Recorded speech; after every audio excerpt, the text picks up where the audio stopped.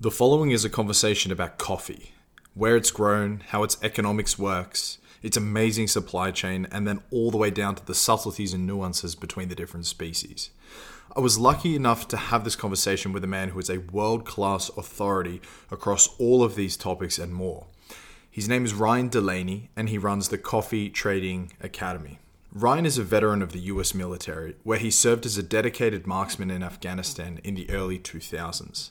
After his career in the military, he then went on to be educated at Harvard under the GI Bill, and it was there where he discovered his love and passion for coffee. Ryan is both a coffee trader and an educator in the trading of this commodity coffee as well. And like we speak about in the chat, you'll hear how there is a clear distinction between the trading of a commodity and then growing or mining a commodity. This distinction informs much of his worldview and makes for an extremely realistic and objective take on coffee as an industry, coffee as a commodity versus coffee that you consume at Starbucks or coffee as it's grown in the hills of Ethiopia. This distinction between trading a commodity or growing the commodity is the key takeaway to understand Ryan's worldview here. In this chat with Ryan, again, I'm saying Ryan so many times, it feels very bizarre to do.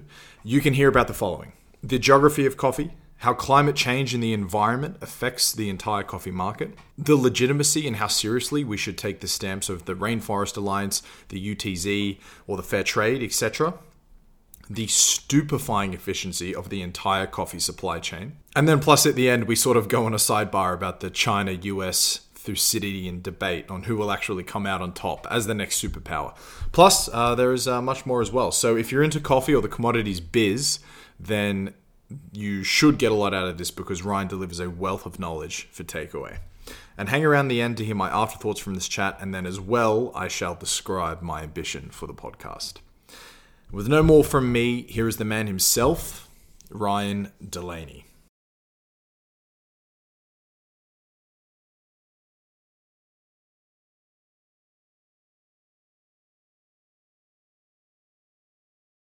Mr. Delaney, thank you so much for joining me this afternoon.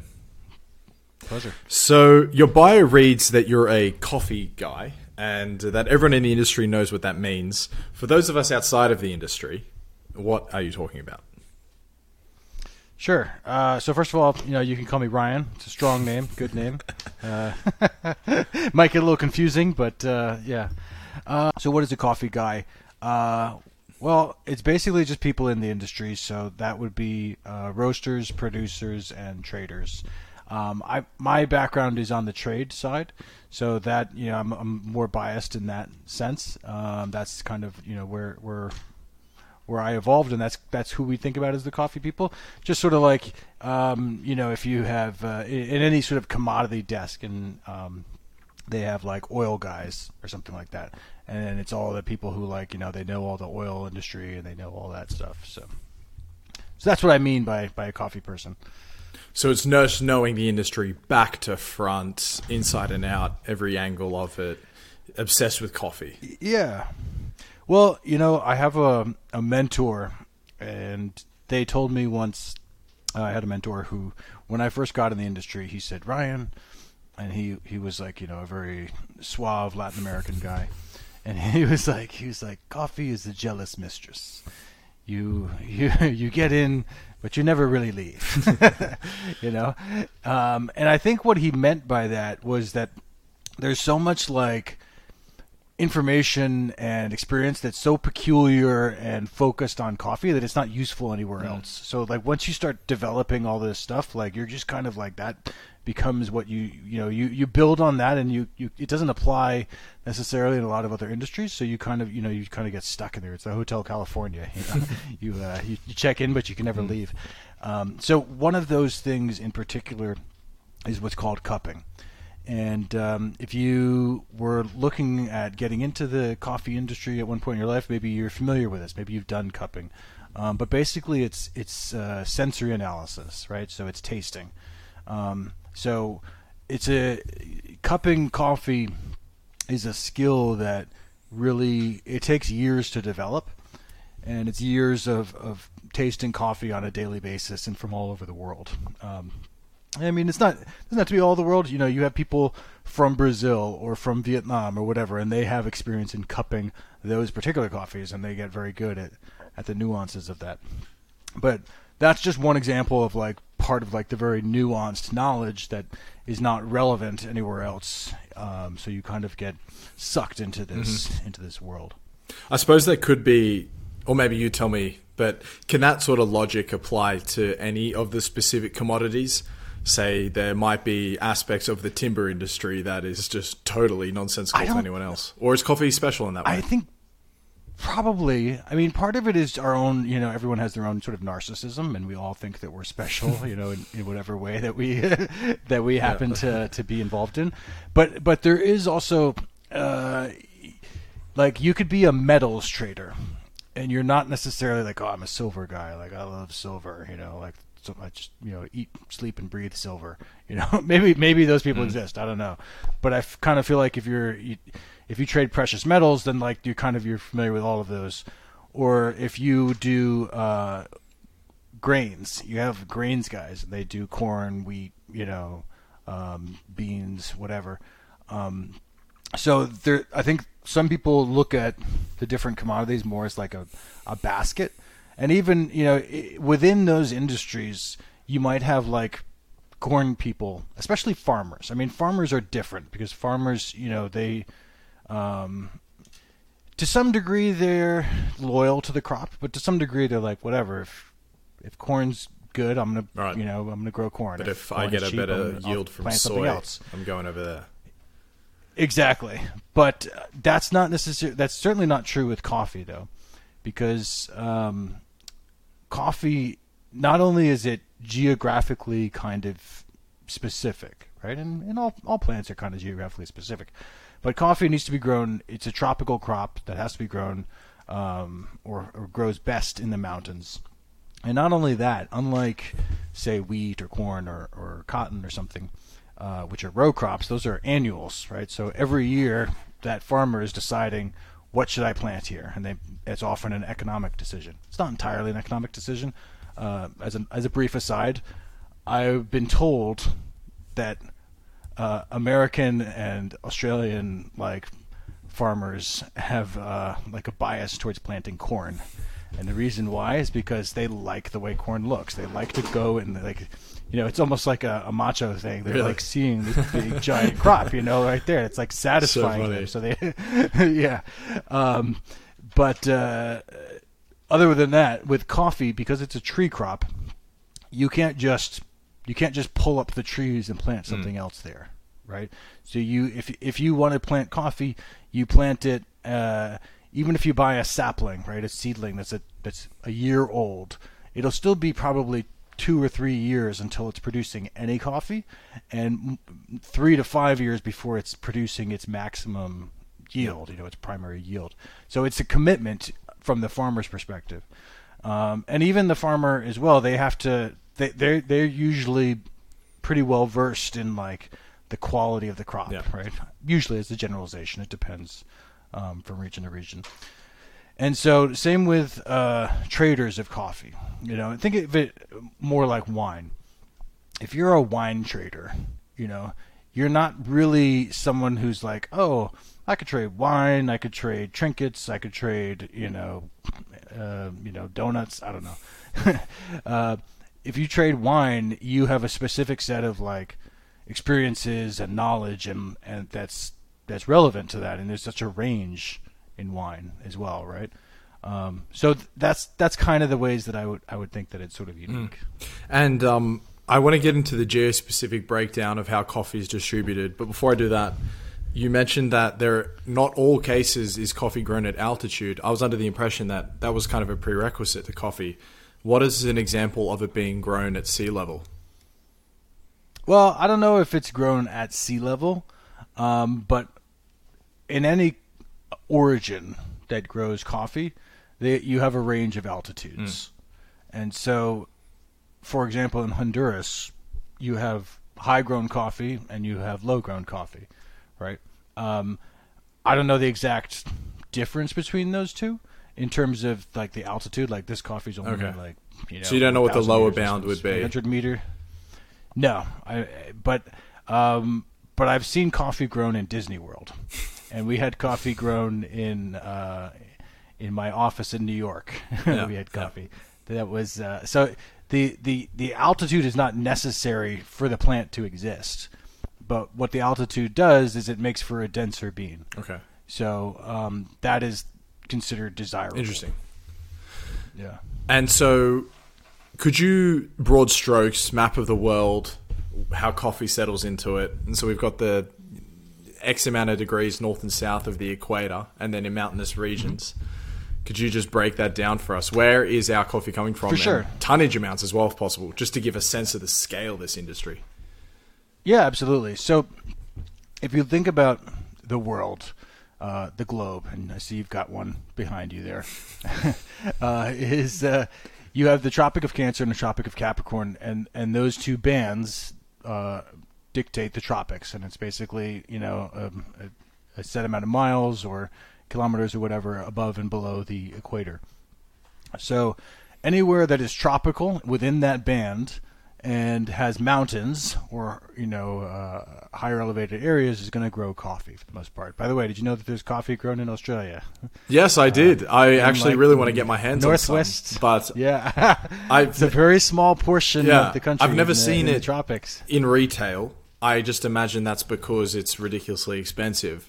But yeah, I did see. I've got this great photo. Maybe I'll send it to you after. But it was a book in a bar, in a pub I was sitting in, and it was coffee.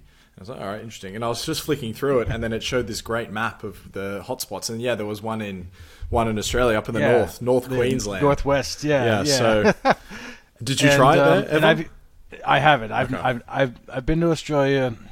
I took a commodity course there years ago in Melbourne.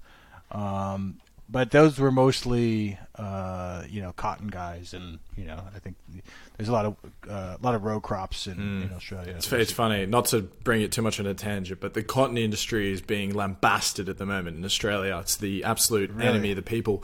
Yeah, for so long we never thought about it because we sort of knew that cotton was grown in Australia, very organic, high quality, all the X's and O's. But recently, a lot of attention has been drawn to the amount of water that's used for the cotton crops and where that water is actually coming from. And Australia is famously a drought-ridden country. I remember growing up, we had loads of water restrictions. You couldn't wash your car, for example. There were, if you watered your grass, you'd get evil eyes from all the neighbors. So in a country that's very, very strict on water, you have these huge acreages of cotton, which is an extremely water required, that's the wrong phrasing, but needs loads and loads of water. So they've actually become a bit of an enemy. Pariah now? Like a cultural shift. Yeah. That's funny. I mean, I don't know the politics or even the S&D really of water, because I know that that's it's in some places that is essentially a commodity too. That's 100%. That's either scarce or plentiful. And there's also coffee grown in South Africa too. I actually spoke with a South African who said he grows coffee. I was like, okay, that's the first. But anyway, we started with the two of the most abstract origins. That is not the coffee world. So Brazil is really the center of the coffee world, and Vietnam is the other pole, right? If we had two origins that really define coffee, but so if we're talking about size, let's say hypothetically the world grows 160 million bags of coffee, right? Per year. 40% of that per year. 40% of that is produced in Brazil. Okay. Maybe 20% of that is produced in Vietnam. Okay. And it depends on the type of coffee too. There's Arabica and Robusta, and we can chat about that later. But Brazil is really the dominant force in the coffee world.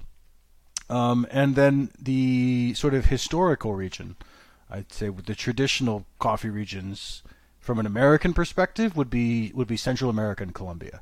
So that's where we tend to think of our coffee being grown, and it's close to us, and so that's where we get a lot of our coffees. In Europe, you're probably getting more East African coffee and Asian coffee as well. On top of that, you're also getting Brazil and Central America as well.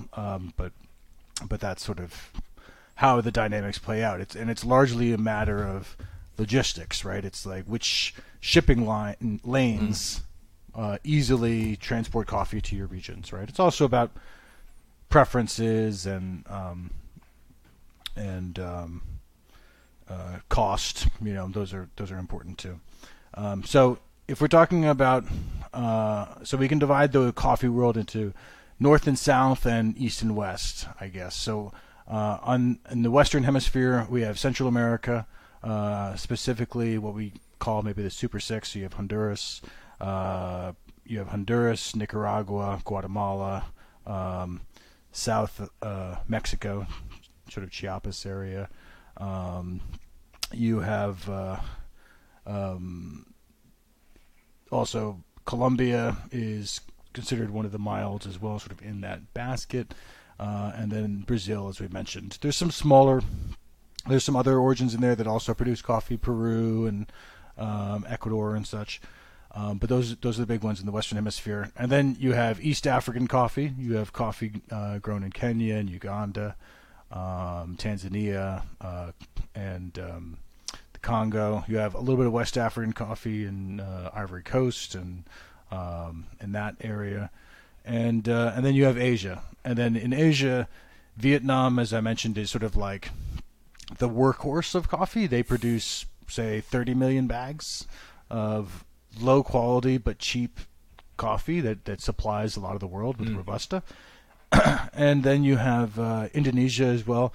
So, if you think about the island of Java is a historical place where coffee has been grown, so that's where we get the word Java from, right? That's we say a cup of Java or whatever. That's based in Indonesia, and those are your primary origins. I should have mentioned in Africa also you have Ethiopia. Ethiopia is a big producer of coffee as well. Also the home of coffee, right? Well, yeah. I mean, I think Yemen, it might be considered where coffee's from, but right around that sort of the Horn of Africa. And yeah, and Ethiopia has a really cool coffee culture too. They have got a whole coffee ceremony there where you really cool. When you which I've never seen. I've never been to Ethiopia. But so that's kind of an overview of the world, and then you have the north and the south, which is important if you're a trader because the depending on where you are in relation to the equator is depends when the crop is harvested. So the northern hemisphere crops are October crops, and then the southern hemisphere crops are sort of like April, May is their harvest. And so when I first moved to Sweden, I thought my business was going to be creating this specialty coffee brand and did a bunch of research into how it all works and so forth. It ended up going very, very cold on ice, but it was at least for a time there. I thought it would be interesting. And could you also correct my understanding of that geo-specific breakdown, that basically starting in Vietnam and then going west or east, doesn't really matter, but you basically go Robusta through Asia, then into East Africa, and then you get into the Arabica as you're coming back over to Latin America. And so could you correct if that's as a pretty broad strokes? That's a pretty good broad strokes. So, I mean, if we're talking about types of coffee, right? So, or, species, right? You've got the Arabica plant and you have the Robusta plant. And you have a few other secondary types of coffee that are not very popular, not very widely grown. Like there's Excelsa coffee, I think, which is like these very big, tall trees that make sort of a weird looking coffee bean, football shaped. Interesting. Shaped coffee Never bean. heard of that. Yeah. Almost never. I've seen them once in Uganda, but for the most part, you have Arabica and Robusta, right? And so if you were interested in a specialty market, you would probably looking at Arabicas. And so Arabica is considered the better quality coffee, the nicer tasting coffee. It's also the more sort of fickle, right? It's a little bit harder to grow. And Robusta, as the name implies, is cheaper, hardier, and easier to grow, and often grown in maybe lower grown areas. But the other interesting thing about Robusta is that it's higher in caffeine.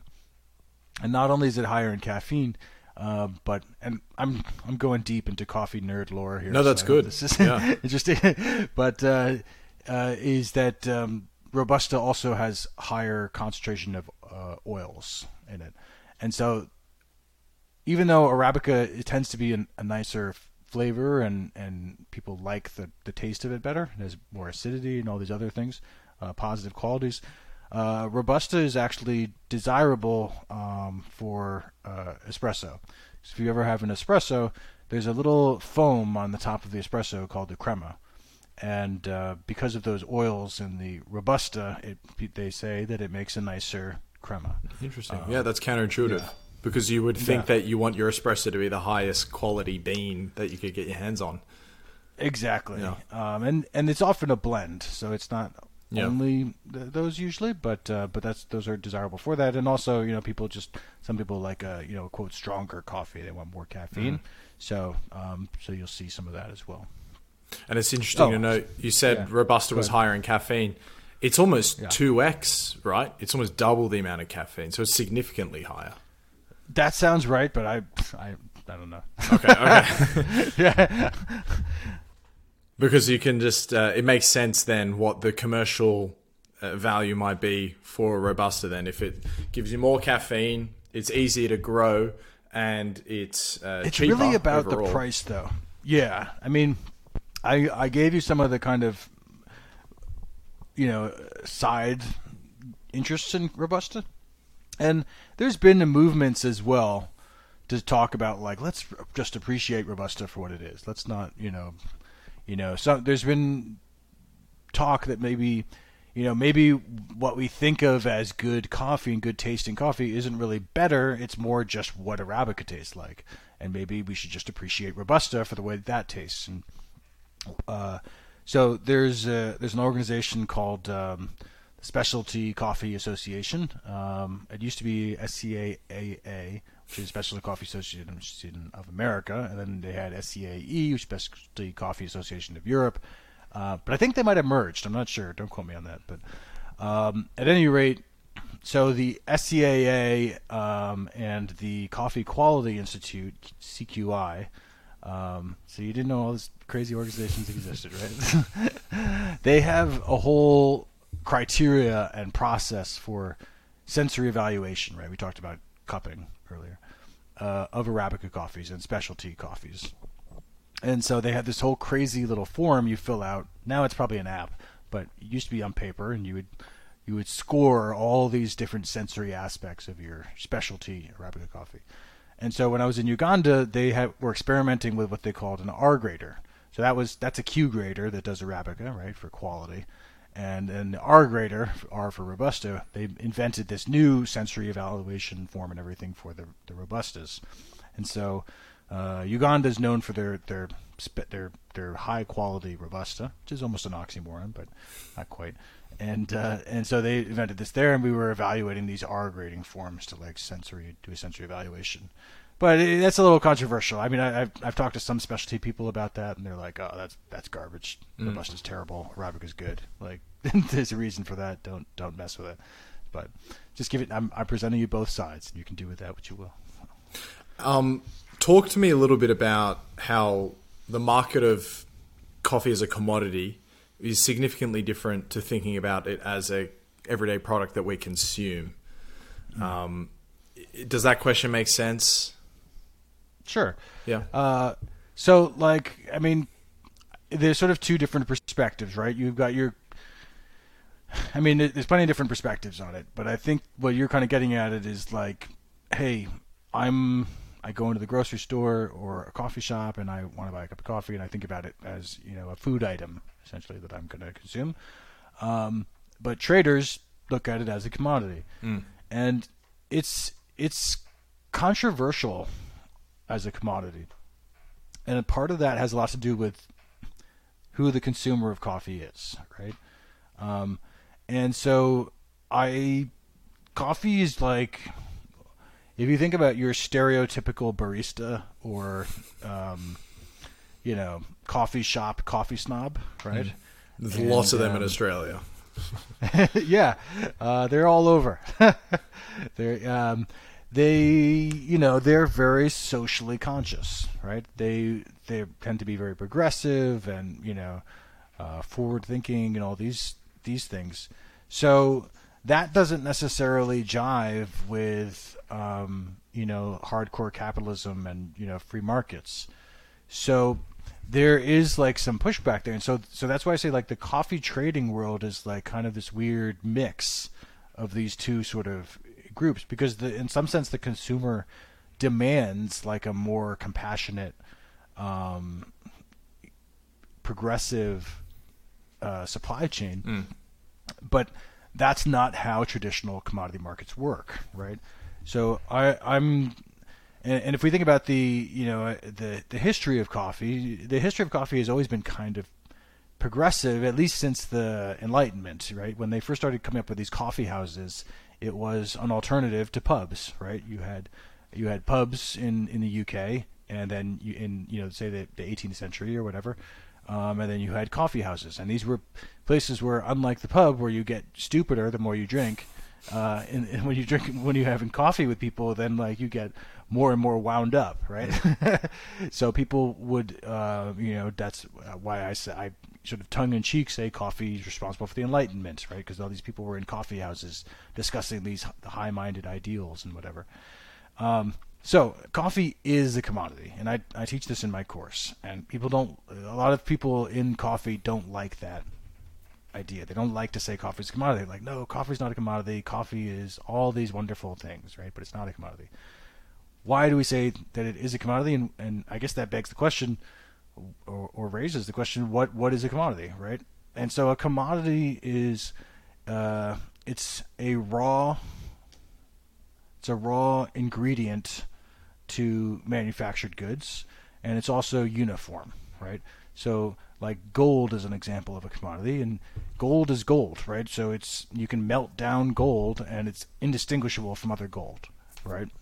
If you think about agricultural commodities, you have corn, and when you're buying corn, you're not like picking out individual kernels of corn. You buy bags and bags of corn, right? You're like, it's all the same. I just want to buy corn, right, or wheat or whatever. And so, coffee is a commodity in the sense that when you're buying coffee beans, you're not picking out the beans, right? It's supposed to be to some degree indistinguishable. Now, that does not completely match up with what we think of, especially on the specialty side, right? Because if you're buying specialty coffee, then it's more like the wine analogy. Then you're saying, okay, I want a single origin Guatemalan, strictly high-grown coffee from the whatever region, the Huehuetenango region of Guatemala, right? And so then that is not a commodity in the sense that you can't replace that with a Vietnamese Robusta and say that it's the same thing, right? But they are commodities, especially if we have futures markets for coffee. We have a coffee futures markets, and that coffee futures market is created from a basket of eligible origins, eligible qualities of coffee, and so the futures market then represents essentially this basket of coffees that can be deliverable to the exchange. Now, one of the things that's beneficial about that, and in my class I use the example of gold and golden artifacts, right? So if you've ever been to Colombia, if you've ever been to I haven't. If you go to Bogota, the capital of Colombia, there's a museum there called the Museo del Oro. And the Museo del Oro has all of these golden artifacts from the Incas and the Aztecs and the indigenous peoples of those regions that were made, pre-Spanish explorers. And many of them were made of gold. Museo del Oro is, museum of gold, right? So the value of those artifacts is not the fact that they're made from gold, right? In many ways, the gold that's within the artifact is the least valuable thing about it, right? You could melt down this little tiny, Incan treasure ship that's, this big, and maybe it's worth $2,000 worth of gold. I don't know, I'm just throwing a number out there. No, yeah, its value is the artificial scarcity of it being a piece of history. Exactly, right? It's the artisanship, the scarcity, the history, all these different things. But it's still made from a commodity. But we can say that the value of this piece of art is we can isolate the value of that piece of art by separating it from the value of the commodity, if that makes sense. So just in the same way, we can look at like that Guatemalan coffee I just mentioned, and we can say that is worth, let's say it costs $3 per pound. It's not what it costs, but let's say it costs $3 per pound, and the futures market is trading at $2.50. Then you can say that particular coffee is worth 50 cents more than the commodity, than the generic coffee. So the futures market is literally bundling in all of coffee together. You're not buying specific markets of the Huahuitanga high-grown Guatemalan coffee. You're buying just coffee. Right. The futures market is a basket. So that seems like such an inefficiency in pricing. Oh, no, it's not at all. It's because it provides liquidity. Okay. You know, so the reason that it's useful is because that's your baseline, right? So when you buy that Huehuetenango coffee or whatever, the reason that it's easy to buy is because of the futures market. So and some super specialty coffees have less of a relation to the futures market, but most of them have some relative correlation with it. Now, the reason that traders are successful and traders are a necessary part of the supply chain is because the trader takes on price risk that the producer and the consumer do not want. Okay, so the producer wants to sell their coffee for a high price, and the consumer wants to buy their coffee for a low price.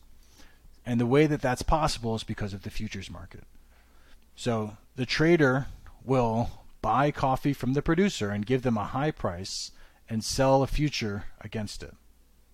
Right? So they've bought coffee and they've hedged it with a future. And then they turn around and they can sell that to a consumer of coffee for a low price. And the way that they do that is then at the lower price, they will buy back their short future and sell the physical. So the trader does not have any price risk themselves on the majority of that coffee because it's been hedged in the futures market. But because they were hedged, they were able to give a high price to the producer and they were able to give a low price to the consumer. Does that make sense? Look, I don't understand the trading component of it. So although everything you said made sense, the overall idea of it did go over my head. So could you explain that last bit again, why say what it means that the traders provide liquidity and therefore what it means to be selling a futures contract, for example? I suppose, like how does all this pricing work and so forth? Okay, yeah. So, I mean, when you hedge something, you need to have a derivative, and that's what derivatives are for, right? Derivatives exist because of price risk. So this is one of the things I talk about in my class is I'm like, okay, in one sense, a derivative seems kind of stupid, right? Because you're like, it's an asset whose value is derived from another asset. So it's this one fake asset here that's value is derived from another asset. That doesn't make any sense. Why not just trade the asset, right? So in our case, we're talking about coffee. So we have coffee that's a real thing that people are buying and drinking, and that costs money. Then we have a future. And the future, the value of that future is based on the value of the physical. Now, why would we have that? Well, we have that because of price risk. So if you are a trader, your job is to buy. Really what you do, a big part of your job as a trader is logistics. What it is it's moving stuff from point A to point B. If we think about like ancient traders, right, in the Middle Ages or whatever, what do? They go from one place and buy stuff, and they bring it to another place and they sell it, right? And that's that was a valuable service, right? Yeah, that's really super what valuable. traders are still doing, right? They're Especially going to, when it's super high risk to transport things, right? yeah, well, especially now, right? That's a big issue. But even if it wasn't high risk, right? If you were a roaster, you were thinking about opening up coffee, doing coffee business in Sweden. How, it is beyond your ability, at least in a cost-effective way, to know all of the different producers in Brazil, in Colombia, in Honduras, in Nicaragua, etc., and all the ones in Asia, right? So, even if you knew 100 of them in each country, right, which would be a very small percentage, like that's a lot of work for you. Or you can go to a trader and say, I want to buy Colombian coffee. And they can say, okay, which one do you want? And they have all the relationships, they have all the risk. But let's say you're a trader, okay? So your business is to buy up coffee from people who are growing it, right? And those producers of coffee, they want to get rid of it. They want to sell their coffee, right? They don't want to bring bags of coffee to Europe and like talk to every roaster there and say, would you try my coffee? And they'd rather have a trader there, with a warehouse right next to their farm who says, I will buy all of your coffee, bring it to me. Yeah. Right? So that's what the trader does. So if you imagine the trader, they've got a warehouse full of coffee somewhere. So if they buy that coffee from farmers and the price of coffee goes down, they've lost money. Right? So what the trader does is they buy the coffee from the farmer, and at the same time that they buy that, they sell a futures market, which is, you can think of it, it's not fake, but think of it as a fake asset, right? Mm-hmm. It's like an ETF or something, or, a stock market. It's just whatever. a financial asset, financial product. Right. That financial product makes money when the coffee market goes up, and it loses money when the coffee market goes down. Yeah. So if you trade an opposite position to your physical coffee, so if you own physical coffee and you've sold futures against that, if the price goes up, you don't make any money. If the price goes down, you don't lose any money.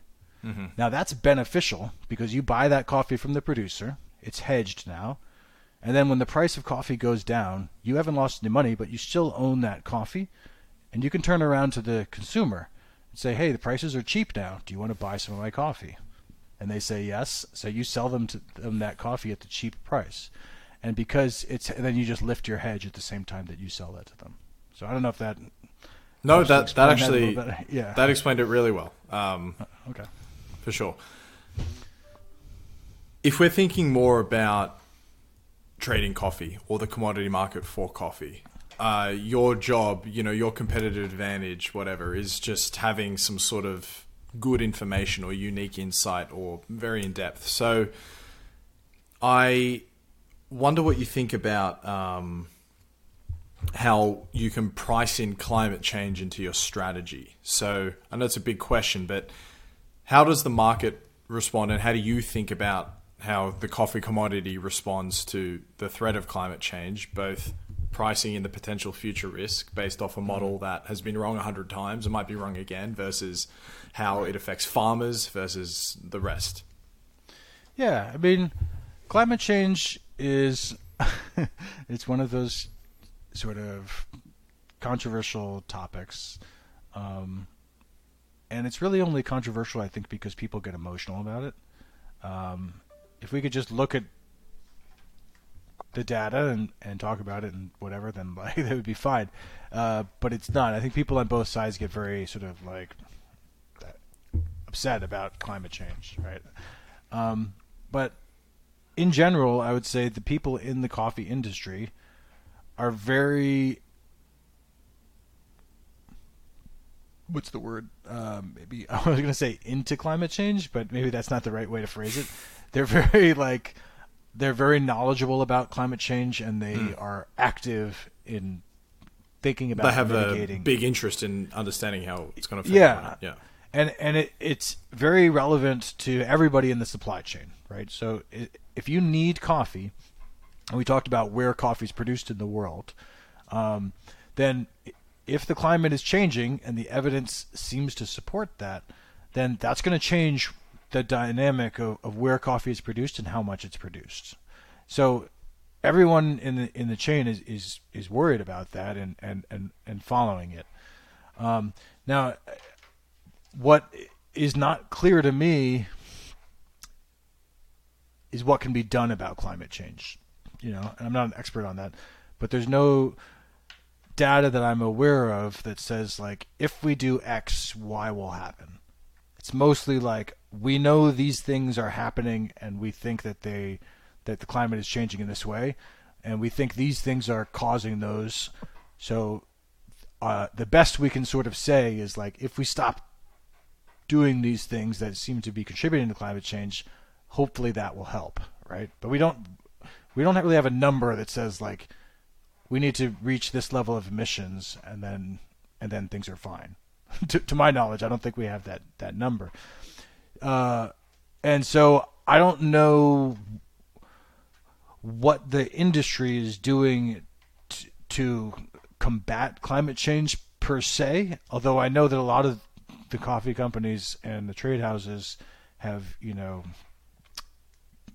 net zero goals, and they've got all they're aware of and part of the discussion.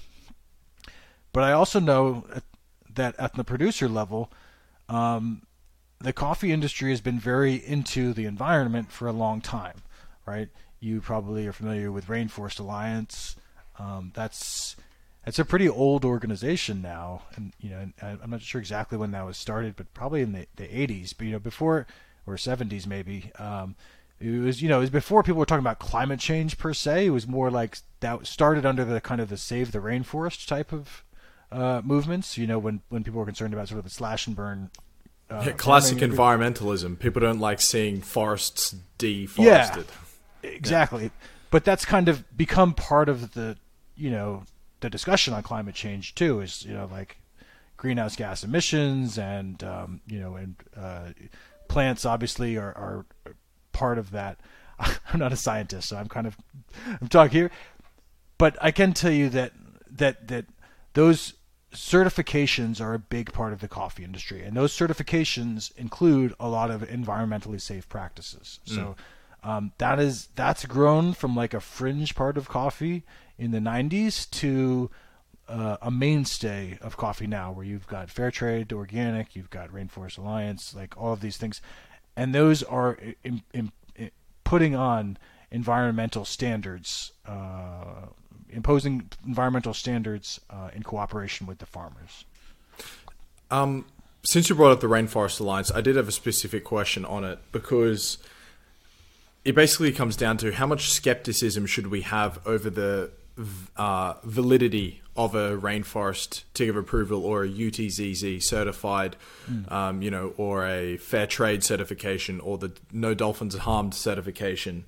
I read in a Starbucks, I was in Gran Canaria recently, so a Spanish island, and in the Starbucks there, it has proudly said on the wall, 99% of our beans are ethically sourced. And I get that that's a nice sentiment, but I was like, wait a minute, you're Starbucks. You're literally buying thousands of tons of beans a year. Are you telling me 1% of those are not ethically sourced? Because that's hundreds of small farms. In fact, that's hundreds of big farms.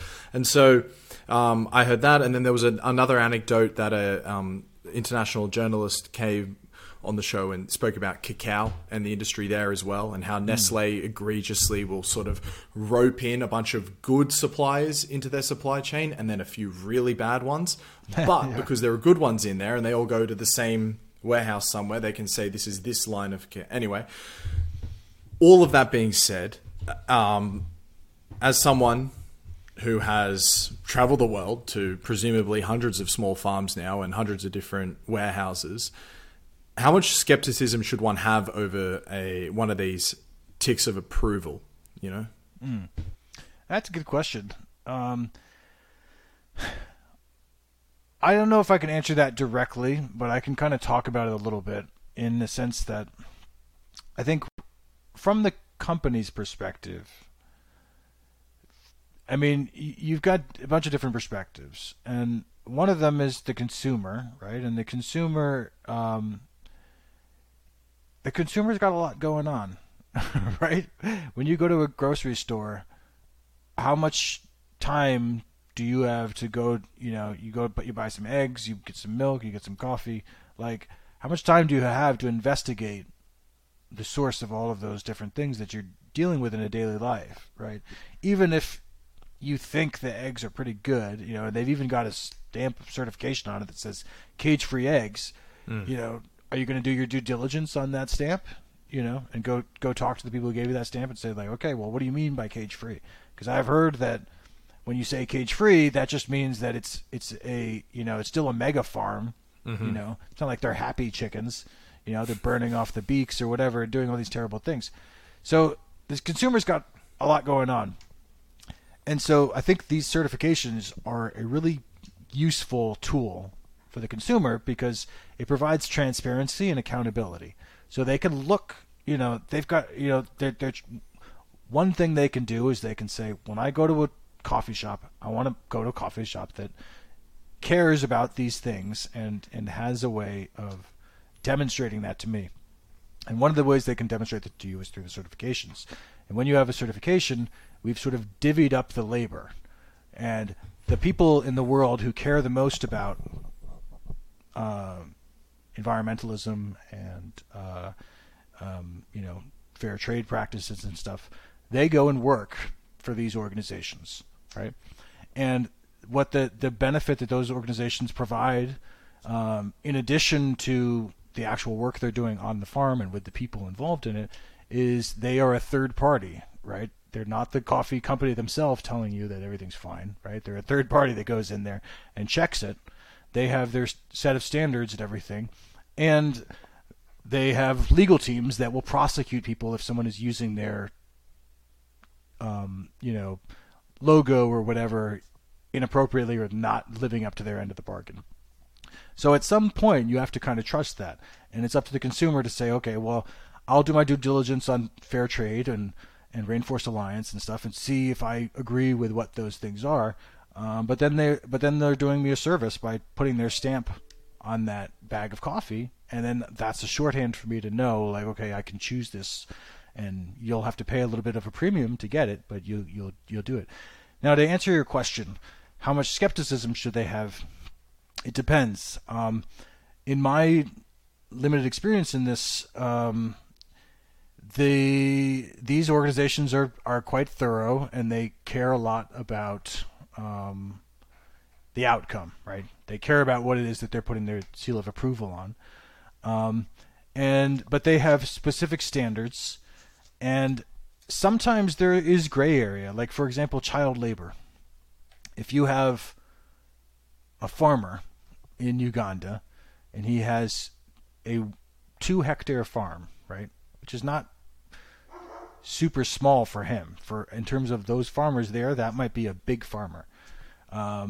So he has a family with, a wife, and maybe he's got 4 children, and maybe he hires 2 laborers to help him.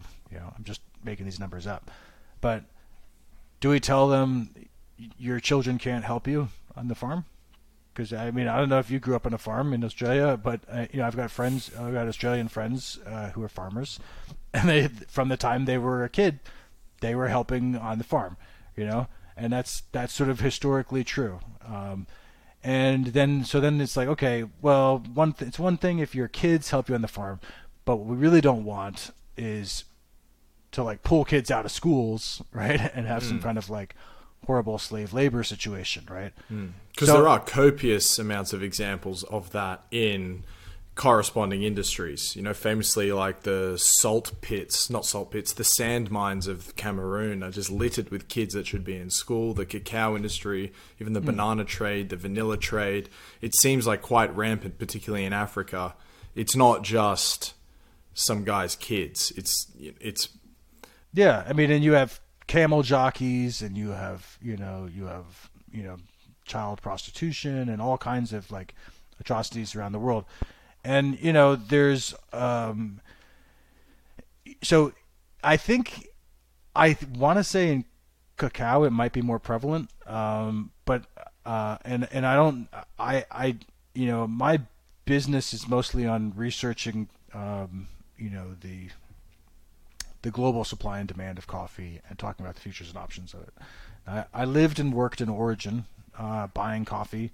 I lived in Uganda for a year, and I lived in India for a couple of years as well, sourcing coffee and trading it. And so and throughout my time as a coffee trader as well, I've visited, I've done crop tours in numerous countries and many different continents. And so I have connection to it and I have experience with it. But I think that would really require some dedication and investigation to find out the answer to that question, right? Because on the surface, they're telling you it's not happening, right? I think it's a liability, and this is I think a triumph of the coffee industry in the last 30 years or whatever, is that, and I would say that coffee is ahead of most agricultural commodities in this sense, that no one wants to be involved. It's a liability if someone finds out you have child labor in your supply chain.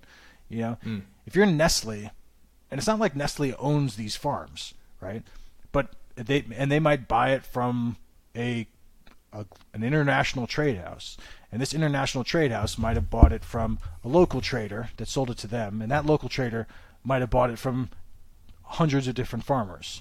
And if they find out somewhere that there was a child labor or slave labor involved in that, like, that would be a huge headache for Nestle. Right? Oh, for sure. They don't want that. And that's really why we have this whole concept of traceability and certification, right? Because traceability is about exactly that. It's about following that bean of coffee from the coffee cup all the way back to the farm. And so a lot of these big, giant coffee trading firms have whole departments dedicated to traceability, because they want to sell, when they sell their coffee beans to their clients, they want to sell to them a certified, this is true and you can count it and it's provable, that there's no nefarious activities going on with that. So that's a big part of the industry. Now, does some wiggling happen around with that? Yes. And I'll tell you where you should be skeptical about it, and where there is a lot of wiggle room is if you buy Rainforest Alliance coffee, right? If you're a trader and you're buying locally from Rainforest Alliance farms, right? Now, there is some opportunity for the trader to be like, well, technically this batch here is the Rainforest Alliance coffee, but this other batch here actually tastes better, so we're going to just switch the labels on those two bags, right? Not saying anybody does that, but that is theoretically possible. It would be unethical, right? It would be kind of lying. But at the same time, if they've bought that coffee, it's almost like a carbon credit, right? It's like from maybe a less ethical perspective, you could say, well, on the net basis, still did its job. Yeah, exactly. I still did it what I was trying to do. But those beans that you bought that might be in your bag of coffee, even though it says Rainforest Alliance on it, could actually not be that other one. Now, I will also say that Rainforest Alliance and all these organizations have people that investigate this stuff, and they can go to the warehouse and look and make sure that it's happening properly. So there are sort of checks and balances on it, but that would be one way that someone could try to fudge the system. I suppose, not being an insider or anything, but just from an outside perspective, I suppose, like you said, coffee's much better than a lot of other commodities when it comes to this. I suppose you could say anecdotally it's true. It's not like it's an illegal copper mine or a super or a horrible mono soy crop that required salted soil in a deforested Amazon to grow, right. or one of these, or just a forest being chopped down for its wood, like in Romania. IKEA got into a lot of trouble recently because they chopped down this very, very old forest in Romania to get, wood. Comparatively, coffee might be good, but this also is a reflection of just, I suppose, most commodities. What about the environmental damage of a lot of coffee? Because just to say quickly, anecdotally, Nestle, who I think are net the largest purchasers of coffee in the world, they are putting pressure on this very small group of fincas in the southeast hills of Veracruz. And I was in Mexico last year with my mate who runs a coffee shop there, and we went up to see where he got his beans from. It was a fascinating day because these very small farm owners took us through, showed us theirs, showed us the corresponding properties, the difference in like the satiated soil, the difference in the land. One was a monoculture, one was a more wild forest-ish, not forest, but wild plants, and native plants stayed in the soil, created more biodiversity in the soil, etc. Basically just meant nicer coffee, but they were essentially getting priced out by Nestle because they would essentially make more money than what they do right now, which is just a little bit better than average. They would become rather relatively wealthy people because their land is worth a lot. And the environmental consequence of that would be that this very organic Arabica is going to be replaced by this very cheap Robusta because it grows faster and more reliably, and it will turn out crop after crop after crop until the soil's worth nothing, etc. So that's a lot just to say. If you could comment on some of the environmental damage of coffee generally, and like I said, I'm not picking on coffee. It's like you said, it's probably the best of all the commodities, but it's still interesting and I think inevitable thing to think about when you're preparing to speak with an expert in the coffee industry, you know? Yeah, I think, environmental damage is also subjective, right? So, for example, let's say we're talking about wheat, right? If you want to grow wheat, you need a prairie. And like one thing I've heard is that like the Midwest of the United States there's almost zero prairie left. Like there used to be just prairies, and that was a habitat, right? It had biodiversity, it had sustainability, like it would renew itself as a prairie, and there were certain insects that lived there. There were birds and fish and animals and everything that all were part of this habitat. And that's basically gone. There's almost zero prairie. I'm not an expert on this. It's just stuff I've heard, so I could be wrong on all this. So from that perspective, you could say that like the wheat is terrible, right? It's completely replaced this entire ecosystem, right? And so I imagine that there's probably, wherever you're planting coffee, you're essentially replacing an environment, right? Like there was something there before the coffee. It might have been rainforest, or could have been just, mountainous environmental spot. So that's one area where there's really no way around it. If you have any kind of farm, you're replacing an environment with an unnatural environment that you're cultivating. Now, you have other environmental aspects too, like, okay, is this are we creating emissions, right? And most of coffee is picked by hand. There's very little farm equipment when it comes to coffee.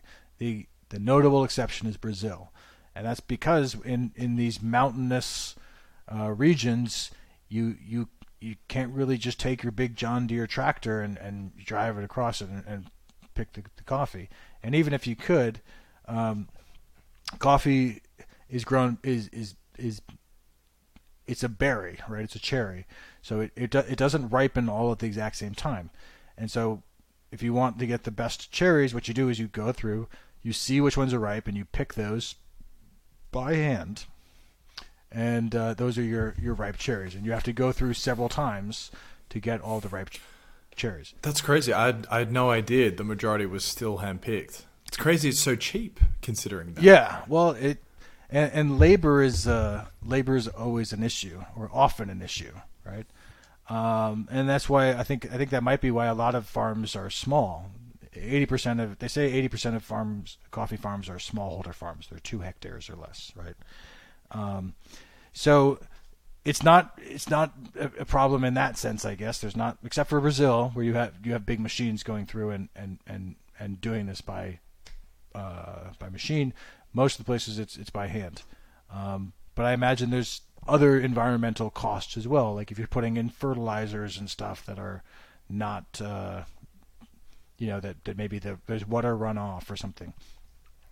But that is also where the certification comes in, is that the Rainforest Alliance especially, but UTZ and our Fair Trade Organic and these other things, they have standards on what are good practices for those areas, and what is the most sustainable and environmentally friendly way to grow coffee. And that really has to be driven by the consumer, right?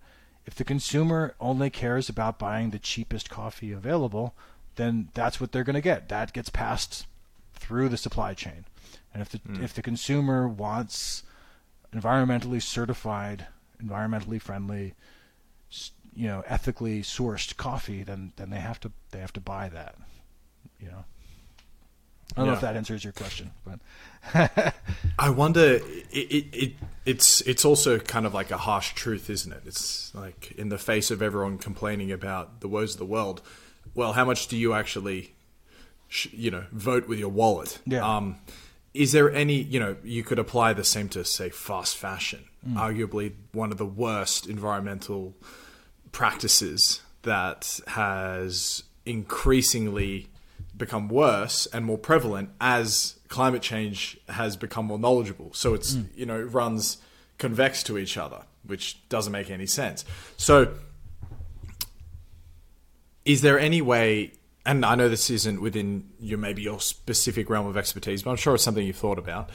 Is there any way past that? Is there any way to ensure that I can't go and buy the cheapest, worst dried kilogram tin of Nescafe coffee at the cost of the environment, even though I'll happily drink that, at the cost of the environment? Is there any way to get past that where the only thing that we're shopping is actually good for the environment? Yeah, I mean, I think there is. I think the example, you have sort of the top-down approach and you have the bottom-up approach. I am a, I'm a stereotypical freedom-loving American. I prefer the bottom-up approach. I prefer the bottom-up approach. Yeah, but of course you can always enact legislation, right? I mean,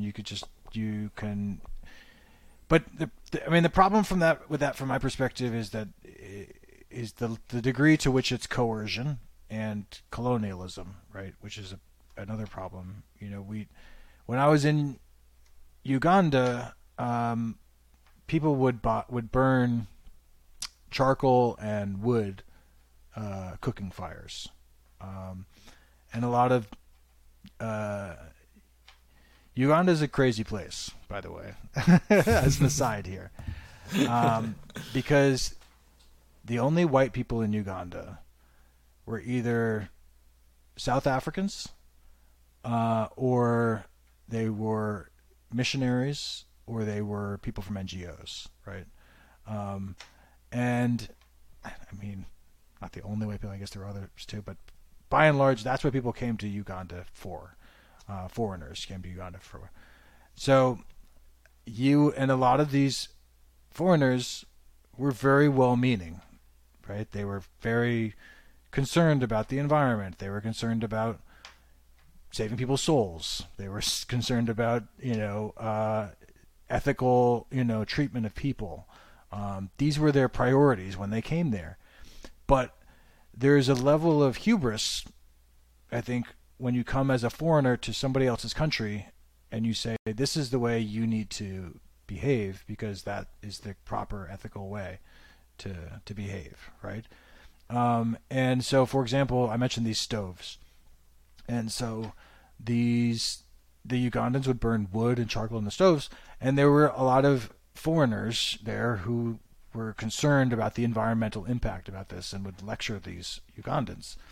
And it's like, you spent, $500 on your plane ticket to get over here, and that's their annual salary, and you're telling them that they're burning the wrong kind of wood in their fire, to feed their kids. So we can, and I wrote an article recently called "Why Coffee Farmers Are Poor," right? And it's a big problem, and it's not a problem. It's not that we should ignore the problem or pretend it's not, say, oh, it's not our problem, it's someone else's problem. It's not that we should ignore it, not that we shouldn't try, but we have to be respectful, I think, of the complexity of the situation. And so, for example, coffee, as we mentioned, is a tropical crop. And so it's grown within the Tropic of Capricorn and Tropic of Cancer. And those countries, all of the countries in the world, and in my article I break down the per capita income of these different countries. All the countries in the world that are able to grow coffee are something like 5 times poorer on average than the what are they called? Temperate zone countries. Okay, just looking at temperature, not even like developed or undeveloped, right? Just looking at their latitudes and longitudes. And there is a tremendous burden on countries within this tropical band to develop. And if you think about it, like, for example, roads, right? If you've ever been on a coffee origin trip, you mentioned Mexico. I don't know how the roads were in Veracruz, Mexico. Maybe they were great. But in almost all coffee origins, the roads are terrible. Why are they terrible? Is it because there's stupid, lazy people in charge? No, they're terrible because you have monsoons every year in that region. And so there's essentially nature itself is imposing a tax on living in those countries, right? Whereas if you're in Canada most of the year, you have snow in some places, but otherwise, if it's just a giant flat, the Trans-Canada Highway is just one big flat temperate zone road, right? And a lot of technologies that have been developed in the temperate zones also do not translate immediately very well. You can't just pick up those technologies and use them in these other countries, So I guess my point is, the countries themselves where they grow coffee can make laws that say, like, no, they can make minimum wage laws, for example. But we can't just make a minimum wage, $100 an hour, or no one would be working in these countries, right? And so if we look at incomes of coffee farmers, and this is what I was looking at in this example here, one way of looking at it is like, oh my gosh, all of the coffee farmers in the world, most of them, 80% of them, are making like $5,000 a year, something like that. I'm pulling a number out of the air, but something that looks horrible to us. And not only does it look horrible to us, it's actually less than the average income in these countries, right? But does that mean that they shouldn't be growing coffee? Maybe it means they should, maybe we should be encouraging them to, and this is one of the things I sort of tongue-in-cheek suggest in my article, is that if we care about the coffee farmers, we should tell them to move to the cities and work for an IT company, right? Because then they'll improve their standard of living.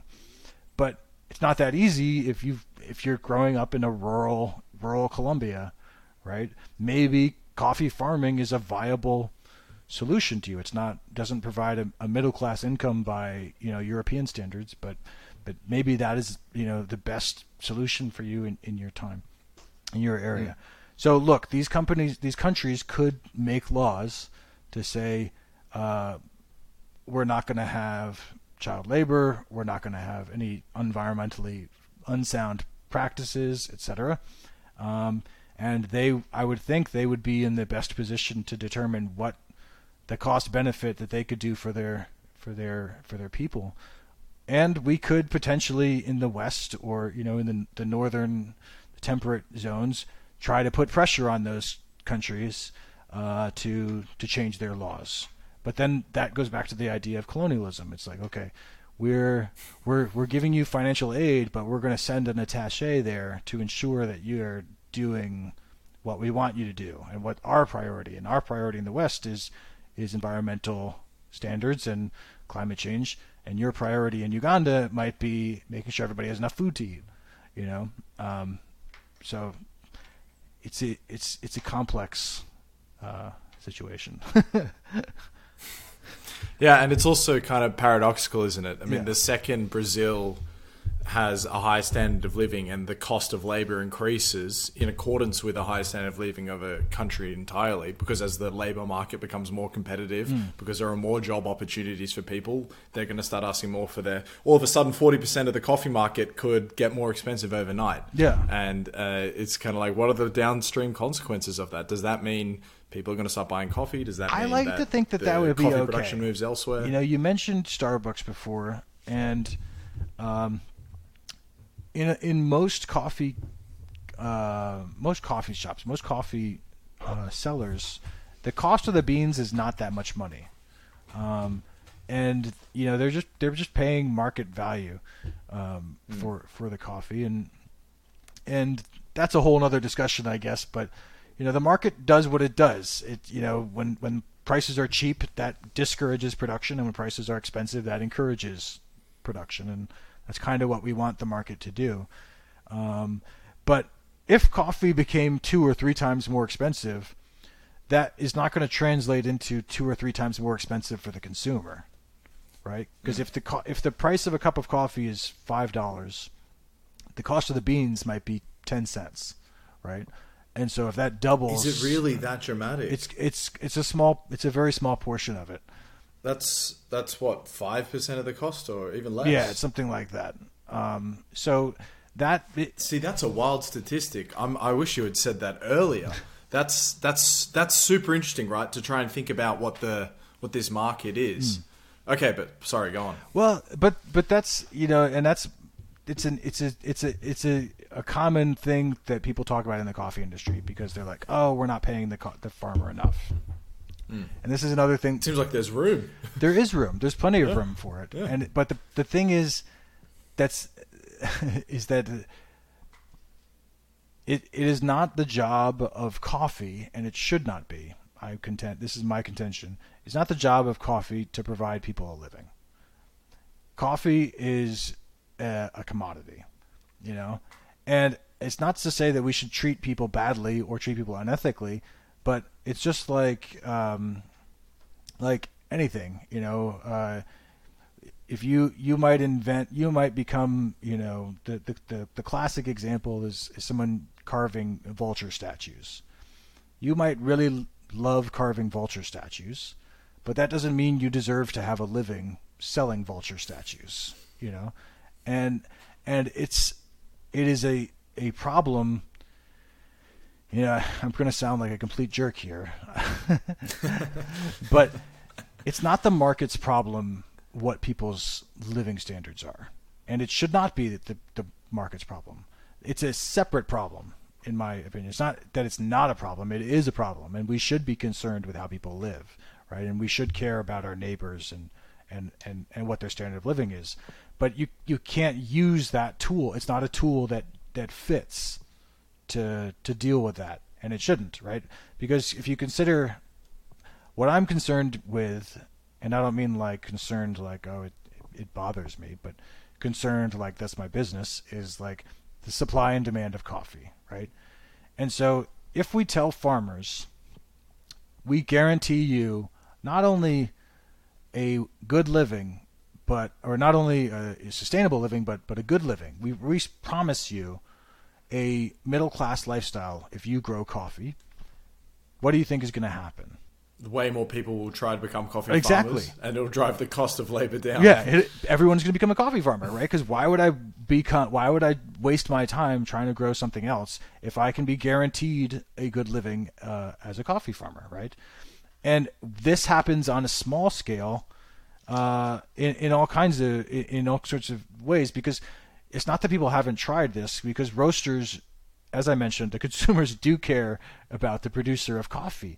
And there are some trade houses and there are some roasters who are like, I don't care what the price of coffee is. I will guarantee I will guarantee my farmers a living wage, right? and I'm going to pay for that, right? But if they do that, what they're saying essentially is first of all, they're going to come up with their own calculation of what a living wage is, right? And what their own estimation of that might be, right? And so they'll do some little calculation and say, well, I determined that the cost of production is $1.20 per pound, and I believe that most farmers are this size, and therefore I'll pay $1.50 per pound because that guarantees them a living wage income or whatever, right? And that's fine. That's totally within their prerogative to do that. But if they're doing that, what they're really saying is, I'm going to pay you for your coffee, and then I'm going to give you a donation on top of that. That is the X, right? And that farmer that sells them the coffee, they might be rich, right? But should we still pay them above the market price, like for that coffee? Or it could be, or then does the roaster then need to have personal relationships? And this goes back to like why we have a trade, to begin with. And the roaster is going to have personal relationships with individual farmers and say, I only buy from Ben. I only buy from Steve here and Judy, whatever. And they're my suppliers, and I know them and we trust them, whatever. But what if someone offers them more money? What if someone else says to Judy, hey, I really love your coffee here. I want to buy from you. Then that roaster's like, oh shoot, now I just lost my supplier, right? So they've got to go. So it's quite complex, I think. And I think what the market should do is regulate the supply and demand of coffee. That's what the market is good at. If we try to force the market to do something besides that, then it's going to fail. And it's not going to... There'll be all types of unintended consequences. Exactly. I would rather people say, like, look, I'm going to buy coffee for whatever the price of coffee is, and I'm going to make it sustainable and certified and traceable, right? I'll follow these guidelines to at least... I'm not going to be contributing to any sort of unethical situation in the industry. And then I'm going to take a portion of my profits and I'm going to donate it to climate change organizations and rural welfare organizations in Colombia, for example. And those organizations, I think, are better suited to find problems in those areas and address them than just saying, I'm going to pay more money for my cup of coffee. So, but that's my probably unpopular opinion in the coffee market. There's probably a lot of other people in the coffee market who's like, no, Ryan, you idiot, you just pay them more money for the coffee, right? And other people are entitled to that opinion. Well, I mean, it tracks with what you said. You're a classic free market guy. I mean, that is the classic free market approach, as am I, largely at least. Obviously, there's exceptions. But if you think about how amazing it is that this one crop, one plant with several species, but one plant, which can only be grown in a very specific part of the world, as a cherry, can then be cleaned, dried, given to a giant market for different traders, exported, locally roasted, packaged, distributed, and almost, at least in my experience, I've never been anywhere where coffee hasn't been an option. That type of distribution and ubiquitous availability is so remarkable. So remarkable. And so, although it's kind of surprising that only 5% of the final product goes to the farmer, maybe that's the cost of having the coffee available. And it goes back to what we said earlier. What's an alternative to you just paying with your wallet? Like I was in, I already mentioned that I was in Gran Canaria. In addition to that Starbucks anecdote, I also just brought small vacuum-packed ground beans to make at home. And I was shocked. I was floored by the price. I think it was 500 grams. And it was €2. Oh, wow. And I just said to myself, how many plants of yield was this thing I was holding in my hand? And it came from Africa. And it's €2. So I just couldn't believe it. But I guess it's a testament to how sophisticated the market for coffee is. Yeah, I mean, and you think about it too, it's also, what the market is trying to do when they're paying the farmers this price is, I think it does basically take into account the cost of production, right? You're basically saying like, here's the cost of production, and I'm going to give you a premium or discount on this cost of production based on whether there's a lot of coffee available.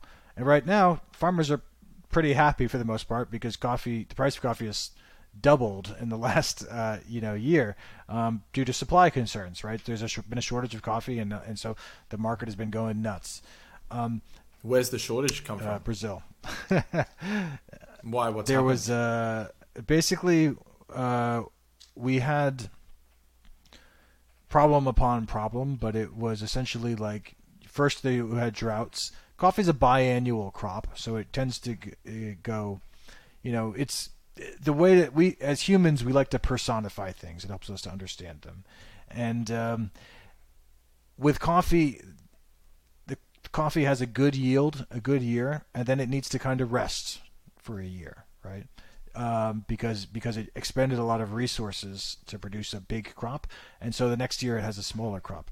So, in general, coffee has this biannual cycle, especially in Brazil. And so, last year we had a down year not last year now. It's consequence of getting older. I always think of but the 1920 crop was a down year in Brazil. 2020. Yes. Now you've gone back 100 years. Oh, so oh, you mean 1920? When you talk about coffee crops, it tends to straddle 2 years. So the 1920 crop is 2019, 2020. My apologies. Yeah. I was like, no, that's an important distinction.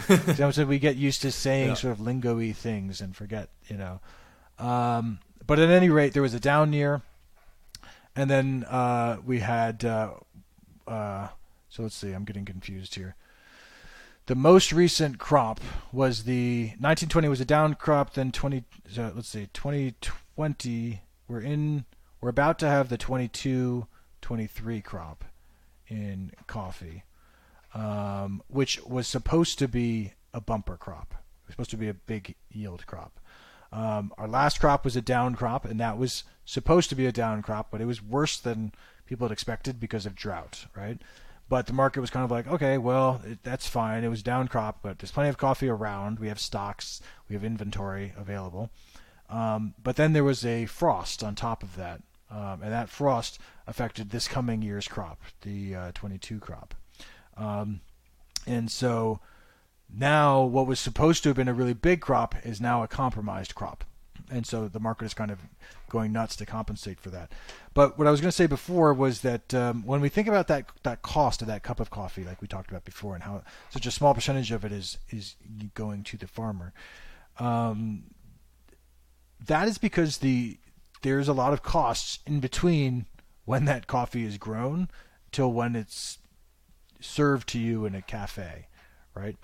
And so we like the farmer. People like farmers, right? That's why in the U.S., we always pass all kinds of laws to benefit farmers because it's romantic and we like them and they salt of the earth people and all that. And yeah, 100%. So they have a cultural affinity in every single country. Yeah. The amount of subsidies that dairy farmers get is ridiculous. We're going to talk about commodities here. Exactly. Milk, it's ridiculous. In coffee, we like the coffee farmers. We do. We care about the coffee farmers. We romanticize them. And I've known plenty of coffee farmers, and they are good people, and I do like them, right? And I want the best for them. But so we're always kind of appalled that they get such a small percentage of the total cup, right? But if you think about it, what's the relative cost of, say, growing coffee on a farm in Colombia or Ethiopia or wherever, and then also think about what's the cost of processing that. To process it, you need a large factory essentially with capital equipment, right? And you need people to run that. What's the cost of bagging it and the labor of taking that coffee once it's there and put it into separate bags, transporting it, putting it onto containers or whatever, and then shipping it, right? You had to ship it from across the world, literally across the world, mm-hmm. right? And then once it gets to the destination, you're paying taxes on it, right? Then it gets to the roaster. The roaster has the costs of, and now we're not in origin markets anymore. Now we're in a destination market, right? You're in Sweden. I would imagine that if you hire, if pop culture says anything to me, that if you if you hire someone in Sweden, you probably have to pay health insurance and pension and all of these. Labor costs are huge. They're huge, and probably. And the tax to import it as well, actually. It's funny you mentioned Sweden. It's real kind estate, of absurd. right? Yeah. I don't know how much real estate is in Sweden, but if you want to have a roasting plant or whatever, you got to do that. Mm-hmm. And that's before it even gets to the cafe. Once it gets to the cafe, then that place also needs to pay rent. They have to pay their employees and pay all their health insurance and everything. And, you often give free milk. We talked about milk a second ago. You'll often give free milk and free sugar with coffee, right? But that's not free to the to the seller of the coffee, right? So all of those so you basically have two other commodities that you're giving away for free, in addition to this one that you're selling. So we look at the coffee and we think like, oh, why isn't the farmer getting more of it? But the all those other costs are also packaged into that cup of coffee that you get at the coffee shop. Yeah. I'm happy you did that. You broke down the whole supply chain of it. Because it was, like I said, the idea's on ice. But when I was looking at it, I sort of just came to the conclusion that no one makes money in the coffee industry. Like, perhaps the trader does. But from what I was looking at it, if I wanted to be a specialty seller, I didn't make any money. The roaster that I was speaking to and his anecdotal experience, they don't make any money. Basically, no one makes money. And just to give you a really tangible example, Company X, who I think should remain nameless, just in case, they roast they have the contract to produce all the beans for Espresso House. And Espresso House is the Scandinavian Starbucks. They have hundreds of locations, presumably have a required tonnage per day of ready-to-roast beans throughout Finland, Denmark, Sweden, Norway, maybe Iceland too. Anyway, this very boutique specialty coffee brand who I was speaking with, he just said, oh, by the way, this is what we're doing. And he sort of was saying that alone wouldn't actually work as a business for them, because even at the tonnage that they are roasting per day, the margin is not enough to account for all of the different labor costs that go into roasting that many beans. And that was a real light bulb moment for me. Like, this is crazy. I think everyone in that whole supply chain just takes the thinnest razor margin, and whilst you can, they do, and that's, and rightly so. And the same thing with the trade, honestly, too, is because the trade is fungible. The trade is not. You think like coffee's a commodity, like.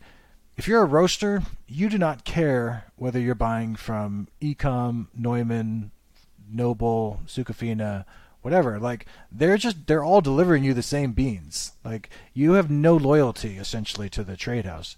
And so commodities notoriously have razor thin margins. Because a commodity by definition is indistinguishable from any other commodity, right? So when I was in the trade, I remember one of my mentors there said, Ryan, if I make 2 cents of margin on coffee, then I did a good job. Yeah. So the type of volume you have to do to justify that is exactly insane. Well, that's why you have the history of the trade houses is interesting too, because and we're running up on time here, so I can't go too deep into it. But there's a good book called Merchants of Grain. Which talks about the grain industry, but it's analogous to the coffee industry. And what you'll find is that there's these family dynasties in it's one of the only industries that has giant corporate family dynasties, and the reason that is because these coffee trading firms all were founded or many of them were founded in the mid to late 1800s. And that's because coffee is an international crop, right? And it's a commodity. So because of that, required global companies and it required economies of scale, right? So you need people in Brazil, you need them in Vietnam, you need them in Ethiopia, wherever, and you need it in all the destination markets too. So in the mid 19th century, that was when technology was sufficiently powerful, transportation especially, shipping, you had railroads, you had, intercontinental travel was reliable at that point. Still took a long time. And so at that point, that's when these sort of global trade houses emerged and became these powerhouses because because the economy of scale was so important, it's sort of that was what survived. And the reason they're family organizations is because these dynasties would essentially, they'd send one son to Brazil, they'd send one son to Switzerland, they'd send one son to New York or whatever, or a cousin or whatever, because you couldn't trust, even though there was enough reliability in the transportation, it still was, a month minimum, to get a letter from London to New York or whatever it was. So you would only trust your family. So so it created these sort of family dynasties that lasted and are continued to this day. Yeah. On the topic of good books about commodities, did you read The World for Sale? No, I've had it recommended though. I'm gonna have to actually check it out. As a commodities trader, I think it's probably required reading. But they mostly cover oil, obviously, which is just a whole other beast in its own right. Because something interesting about commodities as well is that, they're not just this sort of medium of exchange. They do serve a legitimate purpose. You take oil, it runs the world, right? You take corn, it is the base food for so many products. You take coffee, it's ingrained into people's cultures and people have it every single day. I drink shit tons of it. Most people in Scandinavia do. Really interesting. But like you said, we are coming up on time. I liked the fact 5% of the total, 5% of your latte is actually going to the farmer.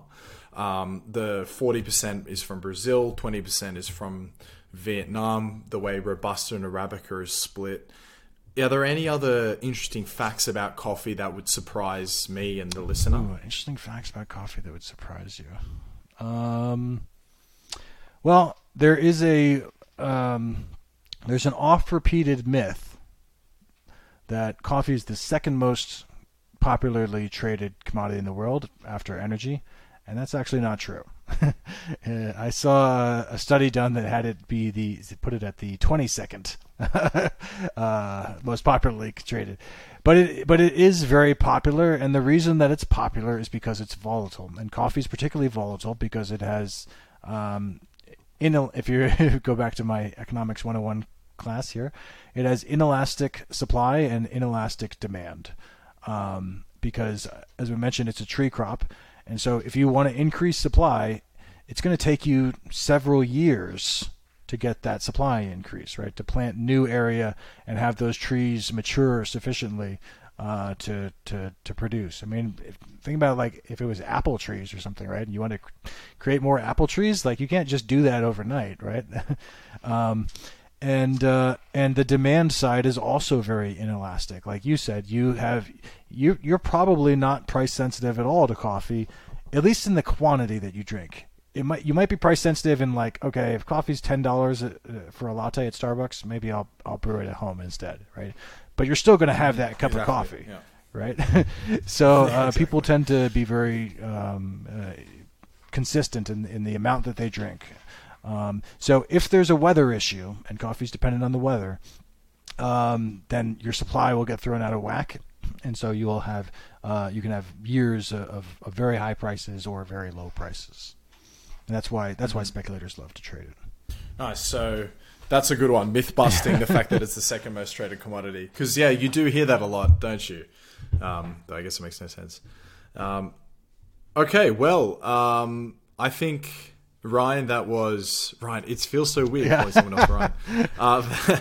I think that was very interesting. I'd love to leave you with two questions that I try to ask every guest, if you wouldn't mind. The first is if you could name a country looking forward into the future that you are particularly bullish on? And it doesn't have to be coffee specific. A country that I'm particularly bullish on.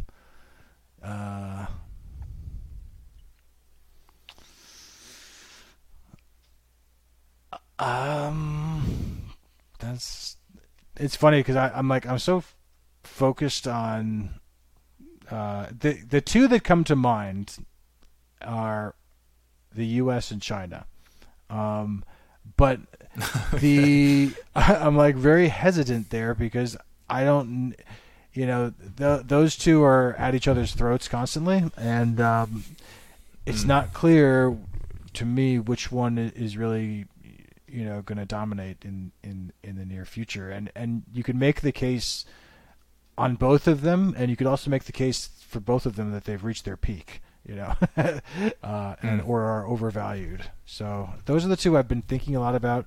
The other one I think about all the time and am focused on so much is Brazil, but and I want to be bullish on Brazil, but if you know any Brazilians, they're famously bearish on themselves more than anybody. Yeah, but Brazil's like the perennial disappointment. Yeah, my brother called it. People are always touting it to tomorrow's world of the future. it's always tomorrow's world of the future. But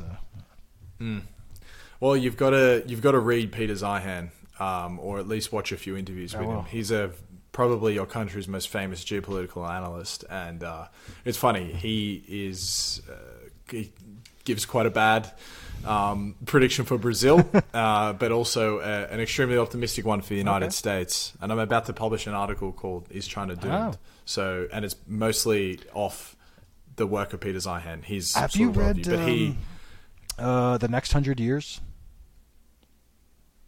Yeah, by George Friedman. And he also did The Next 10 Years too, where he recanted a lot of that.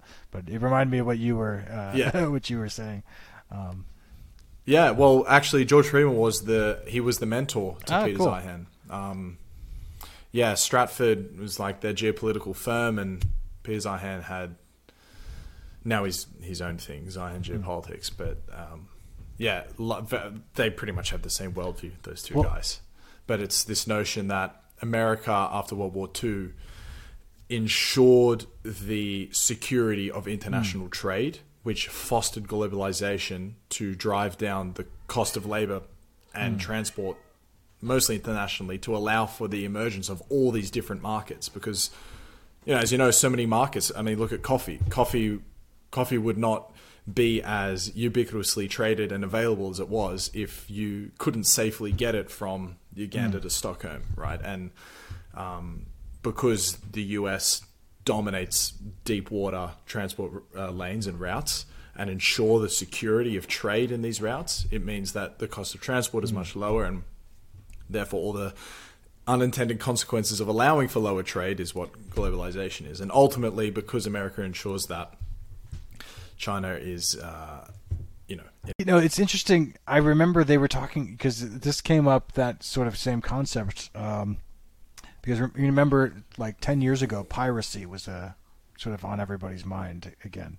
We had all these like pirates in Somalia and whatever, and that was a recent phenomenon that people were sort of surprised about because of this sort of post World War II, Pax Americana. I guess we gotten a little spoiled, right? Not realizing that for most of human history, I guess piracy was a thing, right? And then suddenly we were surprised about it again. Yeah, it was incredibly dangerous to just sail out into the ocean. I was like, but yeah, go ahead. Well, furthermore to it, basically, for the bearish case for China, is that they have demographic issues that are sort of beyond saving. That's a good point. They're the oldest population in history, and the main reason for their economic growth was because they had extremely low labor rates, and that's why they became the manufacturers of the world. But as the middle class has risen in China, so has the cost of labor, and so forth. Therefore, they're no longer cost competitive on what has been historically the whole reason that they were so economically successful. So they have this very, very imposing bomb that's about to explode when that's a very good point. The oldest population in history retires and the generation under them are not producing enough taxable receipts to be able to pay any sort of pension. And so you're just going to have a total collapse. They have one of the lowest birth rates in the world.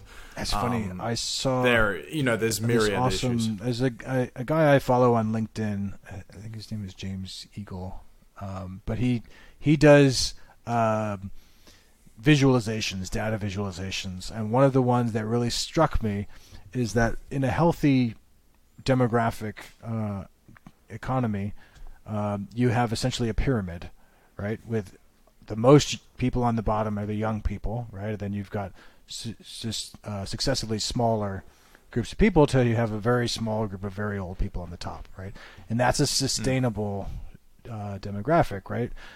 Because you've got a large group of people coming in to kind of support the people that as they need it. And I think they said that they showed up China's pyramid was essentially inverted, right? Where you have the whole, you're going to have a huge band of older people on the top and a successively smaller significantly people more supporting them on the bottom. And then you have also the male-female problems from the one-child policy as well. And the split is 56-44 in favor of men. And in a country of 1.4 billion people, that translates to 40 million people. There are 40 million more men in China than there are women.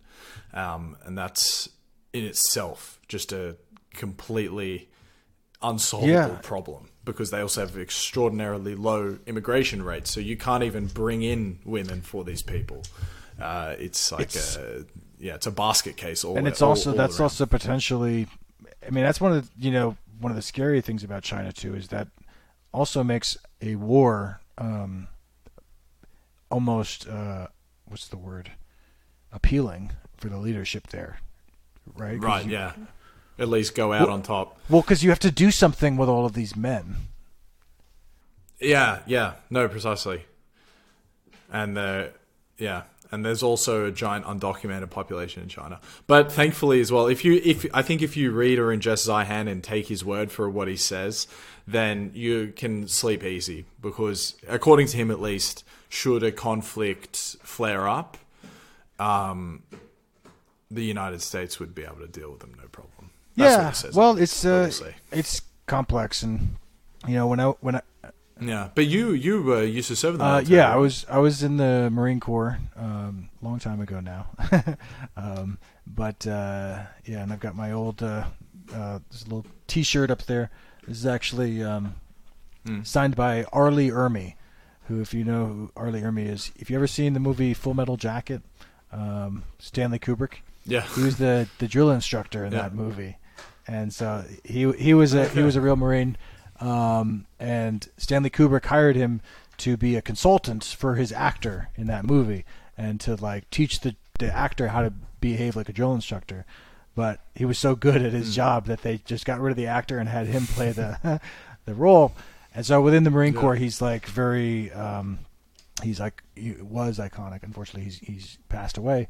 And he was a big supporter of the Marines, and he came out when we were in overseas. I think that was in Bahrain during the Iraq War. So he came out to kind of support, for morale or whatever, and signed my thing. Mm-hmm. But when I was in college, I went to Harvard after I got out of the Marines, and I was a political science major. So that was I love discussing all this stuff here, and I took a class called The Future of War with a professor there. His name escapes me now, but he's been involved in U.S. policy for years and everything, and even back then we were talking about different scenarios, and so this would have been early 2000s, and one of the big issues that was concerning was the Senkaku Diaoyu Islands, which has come to pass now. That's become something that is one of the geopolitical flashpoints. Is these disputed islands in the China Sea that are essential for shipping lanes, but I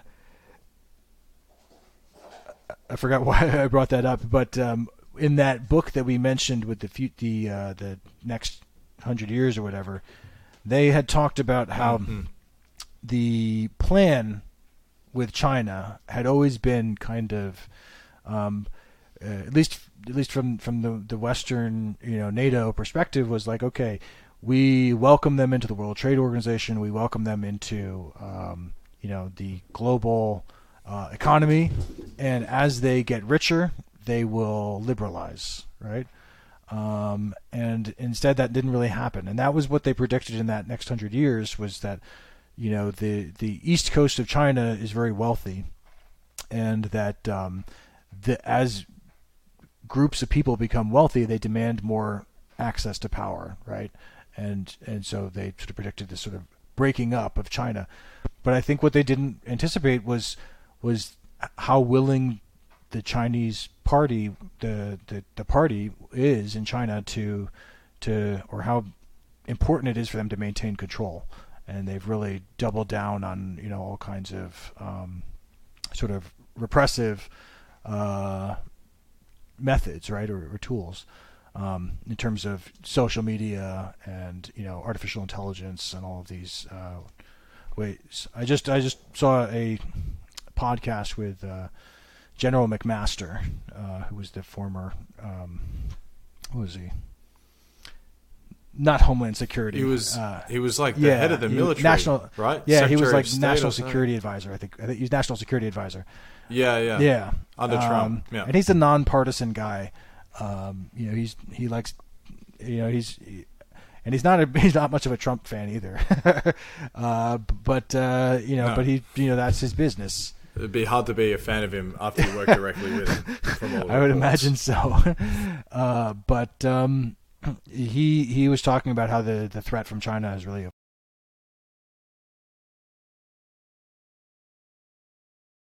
Totally. Guess we'll see. Required reading. Right. Peter Zeihan. I think you'll enjoy it a